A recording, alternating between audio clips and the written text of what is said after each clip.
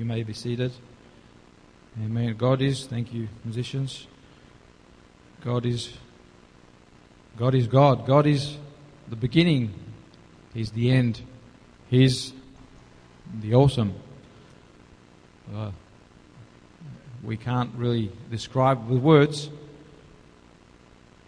but He's the essence of life, beginning. Amen. If you would turn your Bibles to Luke chapter 15, verse 17.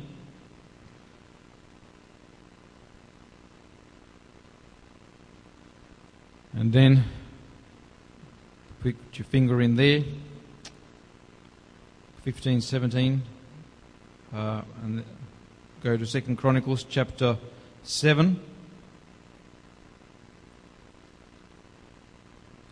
2 Chronicles chapter 7. We'll start off with Luke 15 and we'll go to 2 Chronicles chapter 7 after that.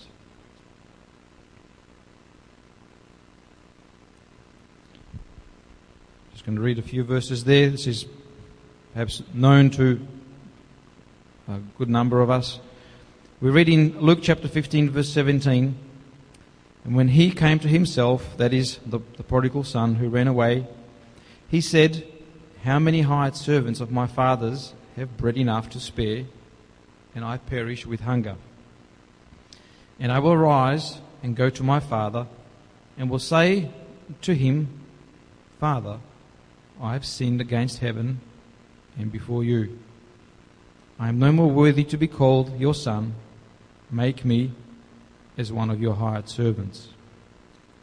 And then 2 Chronicles chapter 7, starting at verse 12. "And the Lord appeared to Solomon by night, and he said unto him, I have heard your prayer, and have chosen this place to myself for a house of sacrifice. If I shut up heaven, that there be no rain, or if I command the locusts to devour the land, or if I send pestilence among my people, if my people, which are called by my name, shall humble themselves and pray, and seek my face, and turn from their wicked ways, then will I hear from heaven, and will forgive their sin, and will hear their land. Now mine eyes shall be open, and my ears attend unto the prayer that is made in this place." And then down to verse 19. "But if you turn away and forsake my statutes and my commandments, which I have set before you, and shall go and serve other gods and worship them, then will I pluck up them by the roots out of my land, which I have given them. And this house, which I have sanctified for my name, will I cast out of my sight, and I will make it a proverb and a byword among all nations. And this house, which is high, shall be an astonishment to every one that passes by it, so that he shall say, What hath the Lord done thus? Or why hath the Lord done this way unto this land and unto this house? It shall be answered, Because they forsook the Lord God of their fathers, which brought them forth out of the land of Egypt, and laid hold on other gods, and worshipped them, and served them. Therefore hath he brought them all this evil upon them." And we have this account takes place at what is known as the dedication of the temple. It was a time when the nation of Israel built a place for God, a church. We'll just go back a little bit before that happened. It was Solomon who was at that time praying that prayer, and God recognized the prayer and spoke to him. But just take a little bit of time, just go back a little bit to come to the point when that place was built. We know that the nation of Israel were captives, were held like slaves in Egypt for a long time. And after a significant period of time, God provided a way for these people to come out. And they eventually came to a land that He promised them. That was the land of Canaan, land we now understand is Israel. God provided for his people a country, a land, in which they could live their way of life, how he had undertaken for them to have. In Egypt, they were limited and restricted. They were physically limited and restricted because they were under bondage. But there were people around them who lived and believed other gods, and they were a minority. Their way of worship, their way of living for God, and wasn't that structured, they weren't able to. So God had set a place for them. This is your place. In this place, you will be able to live for me. And along the way, when they went from Egypt, they got to Israel, God instituted ways for them to live. Set up a framework, a structure, laws for them to worship him. And then provided kings to lead them and to guide them. The house of the Lord was completed in the 11th year of Solomon's reign. Started in the 4th year. It took 7.5 years or so for it to be built. Just go back a little bit, how that came to be. We read, I'll just get these myself. We read a few verses.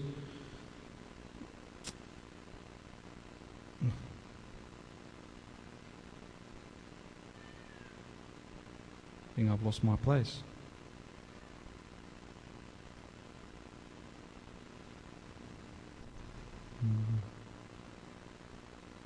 Never mind.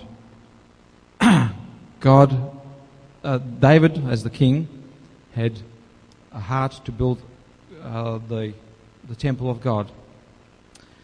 But it came to Solomon to do that. And Solomon, when he became king, he took that on. He recognized what David, his father, had done to prepare for that place to be built. And he started using some of the materials that were prepared. And then he went and he realized we're not going to have enough of this and that.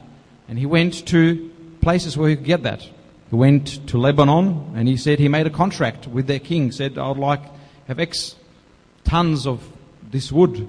And he went to Egypt and he got some materials from there. It was no secret that this was taking place. There were major contracts done. There were routes established. This took years. There was serious money that was spent. The nation knew about it, and the surrounding nations around them knew that this church, this temple, is being built. This was done at a I guess you could call it a height of the Israeli nation, because at that time, prior to that time, they had to fight for the land. They had to get rid of those nations which were serving other gods, which would have been a hindrance to them. At the time when this was being built, there was peace around the land. Solomon was recognized as a wise man, as a wise king. There was money. There was a lot of money that the Israelis had. And the money was being spent. It was kind of like the government spending money and building things. And we all know about it. And the people around us know about it because we're buying materials from other countries and they know what it's for. This took place. And then we read, I'll get to these, that just to get this in context. And Solomon determined to build a house for the name of the Lord and a house for his kingdom.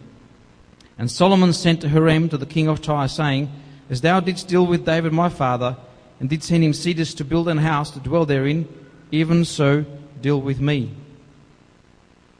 This is the contracts. And then thus all the work that Solomon made for the house of the Lord was finished. And Solomon brought all the things that David his father had dedicated, and the silver and the gold and all the things that had been stored up, and all the instruments, and he put the treasures among the treasures of the house of God. And then Solomon said, The Lord hath said that he would dwell in the thick darkness, but I have built an house of habitation for you, and a place for thy dwelling place forever. And he turned his face and blessed the whole congregation of Israel, and all the congregation of Israel stood. And he said, Blessed be the Lord God of Israel, who hath with his hands fulfilled that which he spake with his mouth to my father David, saying, Since the day that I brought forth my people out of the land of Egypt, I chose no city among all the tribes of Israel to build an house, in that my name might be there. Neither chose I any man to be a ruler over my people Israel. But I have chosen Jerusalem, that my name might be there, and have chosen David to be over my people Israel. Then Solomon says, But will God in verity dwell with men on the earth? Behold, heaven and the heaven of heavens cannot contain thee. How much less this house that I have built? There was a recognition that although they had expended this effort, and that this place was going to be a place that would be recognized as God's dwelling place, that it is not going to be a place that can contain him. God doesn't dwell in a physical building. That building was important. It was a symbol. It was a reminder for them that this is their land, this is their nation, this is the God that had caused all this land around them to be theirs. That was the symbol it was a reminder for them. The whole nation knew what was happening. In 2 Chronicles chapter 7, as we read, as part of the prayer and for the opening of the church or the temple or the sanctuary, there was a whole ceremony that took place. And Solomon prayed. And the Lord appeared unto him. And we read that in verse 12. And the Lord appeared to Solomon by night and said unto him, I have heard your prayer and have chosen this place to myself for a house of sacrifice. God recognized it, and this was good. If I shut up heaven, God says, and there shall be no rain, or if I command the locusts to devour the land, or if I send pestilence among my people, if my people, which are called by my name, shall humble themselves and pray, and seek my face, and turn from their wicked ways, then will I hear. Solomon had set this place, had established this place, having been visited by God, having received direct instructions. It would be good to hear that Solomon and the nation of Israel lived happily ever after. But that's a fairy tale. Fairy tales aren't real. Fairy tales assume that there's nothing else happening that's going to be contravening, or nothing. It just kind of plateaus, keeps going. There's no such thing. There's no such thing as no further obstacles. There is an enemy, and we have a spiritual enemy of our soul, and we need to be watchful for our souls.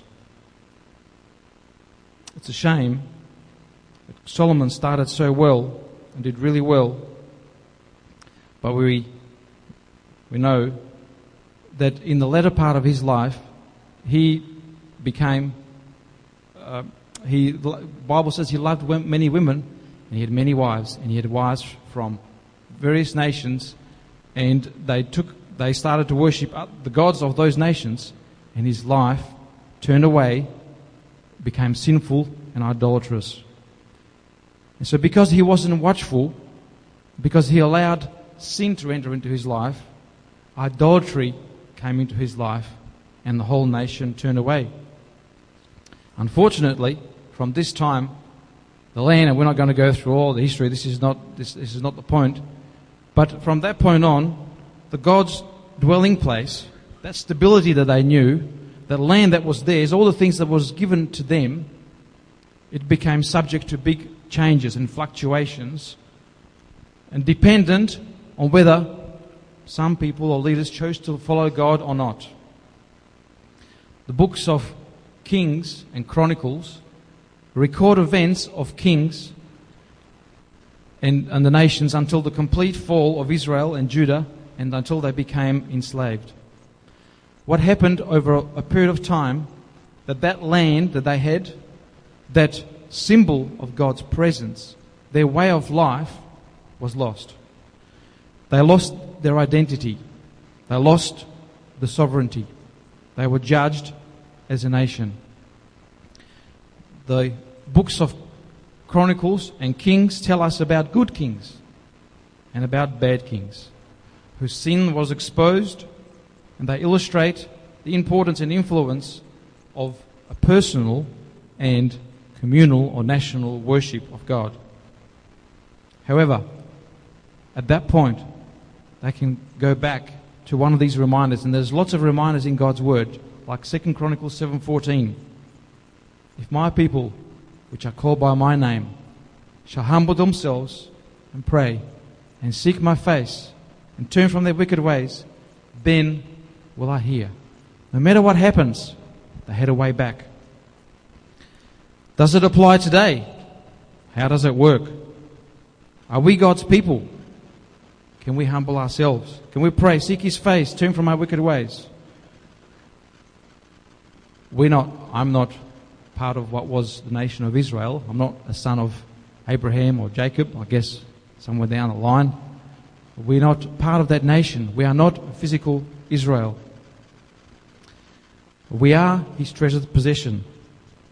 Those who belong to Him, who have chosen to follow Jesus, who have chosen to follow His teaching, who've turned from their ways of life, who turned from this life of sin, repented, been baptized, received the Holy Ghost, they are God's people.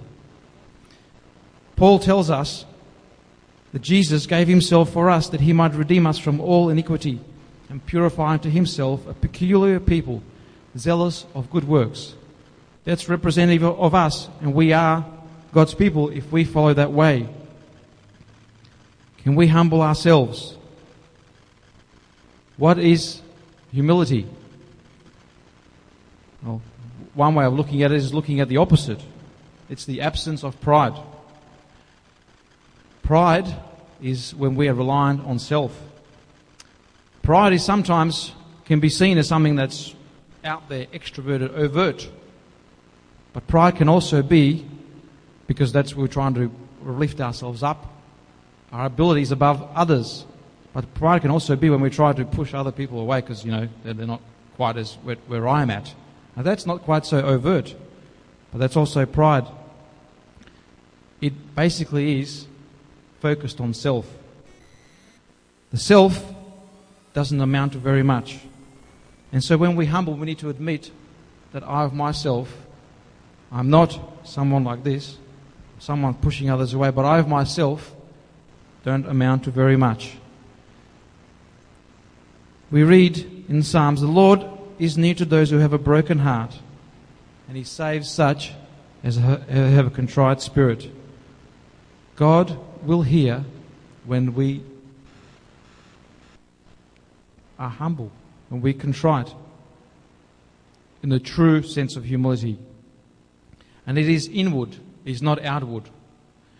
The prophets reminded the nation of Israel, so rend your heart and not your garments. Your heart is inside. Can't be seen. You can tear your garments and you can have an overt demonstration of humility. But that's not what it's about. Rend your heart, not your garment. Return to the Lord your God, for He is gracious and merciful, slow to anger, and of great kindness. He relents from doing harm. He's not waiting when we do something wrong. Oh, told you so. I knew that was going to happen. Sometimes people around us do that. It's not the right way to be, but they are that way, and we condition our minds to those things, and we shy away from doing what's right just because we might hear those words. Maybe we won't hear them, but we'll feel it by the way that they deal with us. God is not like that. He's waiting for us to ask, to come humbly to seek Him. We need to pray. Prayer is something that is humbling. It is humbling to ask. It is humbling to be earnest, to be wholehearted in prayer. Prayer, as we know, is meaningful communication with God. Regular communication with God. We have heard it and we know we can't stay if we don't pray. We can't stay part of his body. We can't stay part of his peculiar people. We can't stay if we don't pray. It is an effort. It is a pleading. It is a recognition that we need an answer, not of self, but we need an answer from that one who's above us, who has set all this in place. Another prophet was reminding the nation of Israel. He says, "And you will seek me and find me when you search for me with all your heart." You search for me with all your heart. God is interested in us seeking for him with all our heart. This is not a quest or a mission, a place that we go searching for God in some mountain or monastery or a physical place. Prayer is not some repetition, a pose, a posture or a mantra, or waving a flag or burning candles or having a vigil of some kind, although sometimes it might be demonstrated in some of those things. But God is interested in the heart. The reminder from the very beginning, from Moses when he was leading the nation of Israel out, he was reminding them and telling them, looking into the future, saying, "But when you get there to this nation of Israel, but from when you will seek the Lord your God, and you will find him if you seek him with all your heart and with all your soul." These are words that are familiar to us. We've heard them before. They're in the New Testament. They're in various places in the Old Testament. We need to seek him with all our soul. And that part we read, "If my people who are called by my name shall humble themselves and pray and seek my face," that seek back in Deuteronomy, Chronicles, is the same seek as we read about in the New Testament. "Seek ye first the kingdom of God and his righteousness. Everyone who asks receives, who seeks finds me, and who knocks to him shall be opened." It's that kind of seeking that was mentioned at that point there. That kind of seeking is not a passive seeking. It is a deliberate effort. It's something that we have to exert to get there.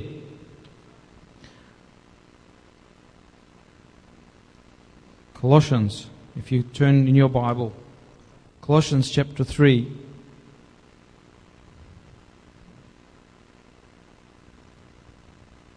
Verse 1 and 2. "If ye then, being risen with Christ, seek those things which are above, where Christ sitteth on the right hand of God, set your affection on things above, not on things on earth." No matter what's happening, our lives are not to be dictated or controlled, influenced by the things that are happening around us. The nation of Israel allowed that to happen. King Solomon allowed it to happen. Other kings allowed it to happen. Individuals allowed it to happen. What we need to do is turn, repent. Another prophet was reminding the nation of Israel, "Therefore say to them, says the Lord of hosts, return to me, says the Lord of hosts, and I will return to you." These are elements that when Solomon prayed and God appeared, God gave them these, if you want to call them steps, points, whatever, some reminder that there is a way to turn to me. Does it work? Is it true? Well, I've got 3 examples, and there's many more. I chose perhaps maybe the most extreme examples of people turning to God. You may have heard of Ahab. The Bible tells us Ahab did evil in the sight of the Lord above all that were before him. He was a king. He was a leader of the nation of Israel. He deliberately went and married a lady called Jezebel, who was a daughter of a worshipper of Baal. Because of him, the nation of Israel had drought for many years, 3 years. You might know that story, those events about Elisha when he came, Elijah, and the drought and the sacrifice on the Mount Carmel. That was Ahab who was responsible for that. Ahab deliberately went and built temples to Baal. He took the Lord's priests and he had them killed. There were some in that kingdom who undermined some of that because they continued to live for the Lord, and they hid some of those priests, some of those godly priests. Nonetheless, Ahab was a very wicked man. It got to the point where he saw a nice bit of land, and he said, "I'd like to have that land." And he asked man if he would sell it to him. His name was Naboth, and he was a godly man. He said, "No, this is my family's land. I'm not going to sell this." He got very cross, and his wife said, "Oh, we can fix this.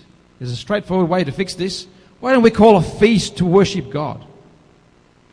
Let's call a feast to worship God, and then what we'll do, we'll get Naboth to be in charge of that, because he's a godly man. That'll suit it right. And then we'll call some sons of Belial, as they call them, liars, and say that he blasphemed God, and the penalty for that is death." That's exactly what happened.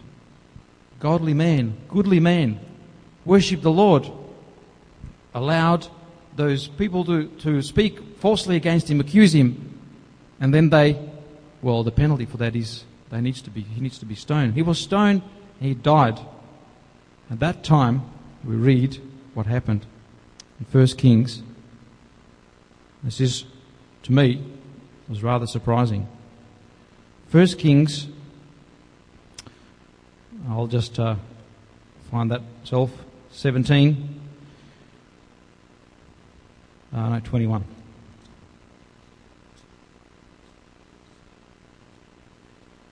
First Kings 17:21.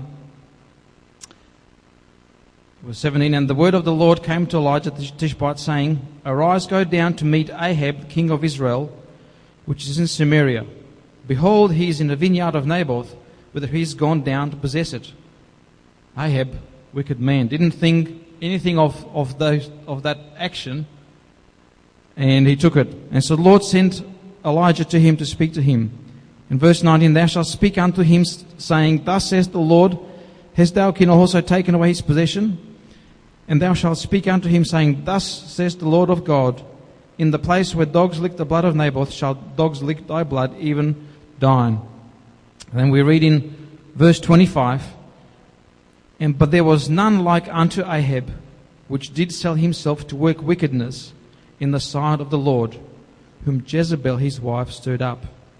And he did very abominably in following idols, according to all the things as the Amorites whom the Lord cast out before the children of Israel. And it came to pass, when Ahab heard those words of the prophet of Elijah and all the things that were going to take place, that he rent his clothes and put sackcloth upon his flesh and fasted and lay in sackcloth and went softly. And the word of the Lord came to Elijah the Tishbite, saying, Seest how Ahab humbled himself before me? Because he humbled himself before me, I will not bring the evil in his days, but in his son's days will I bring evil upon this house. And they continued 3 years without war between Syria and Israel. Ahab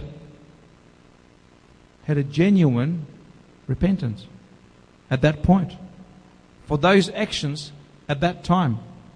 Now, unfortunately, that didn't last.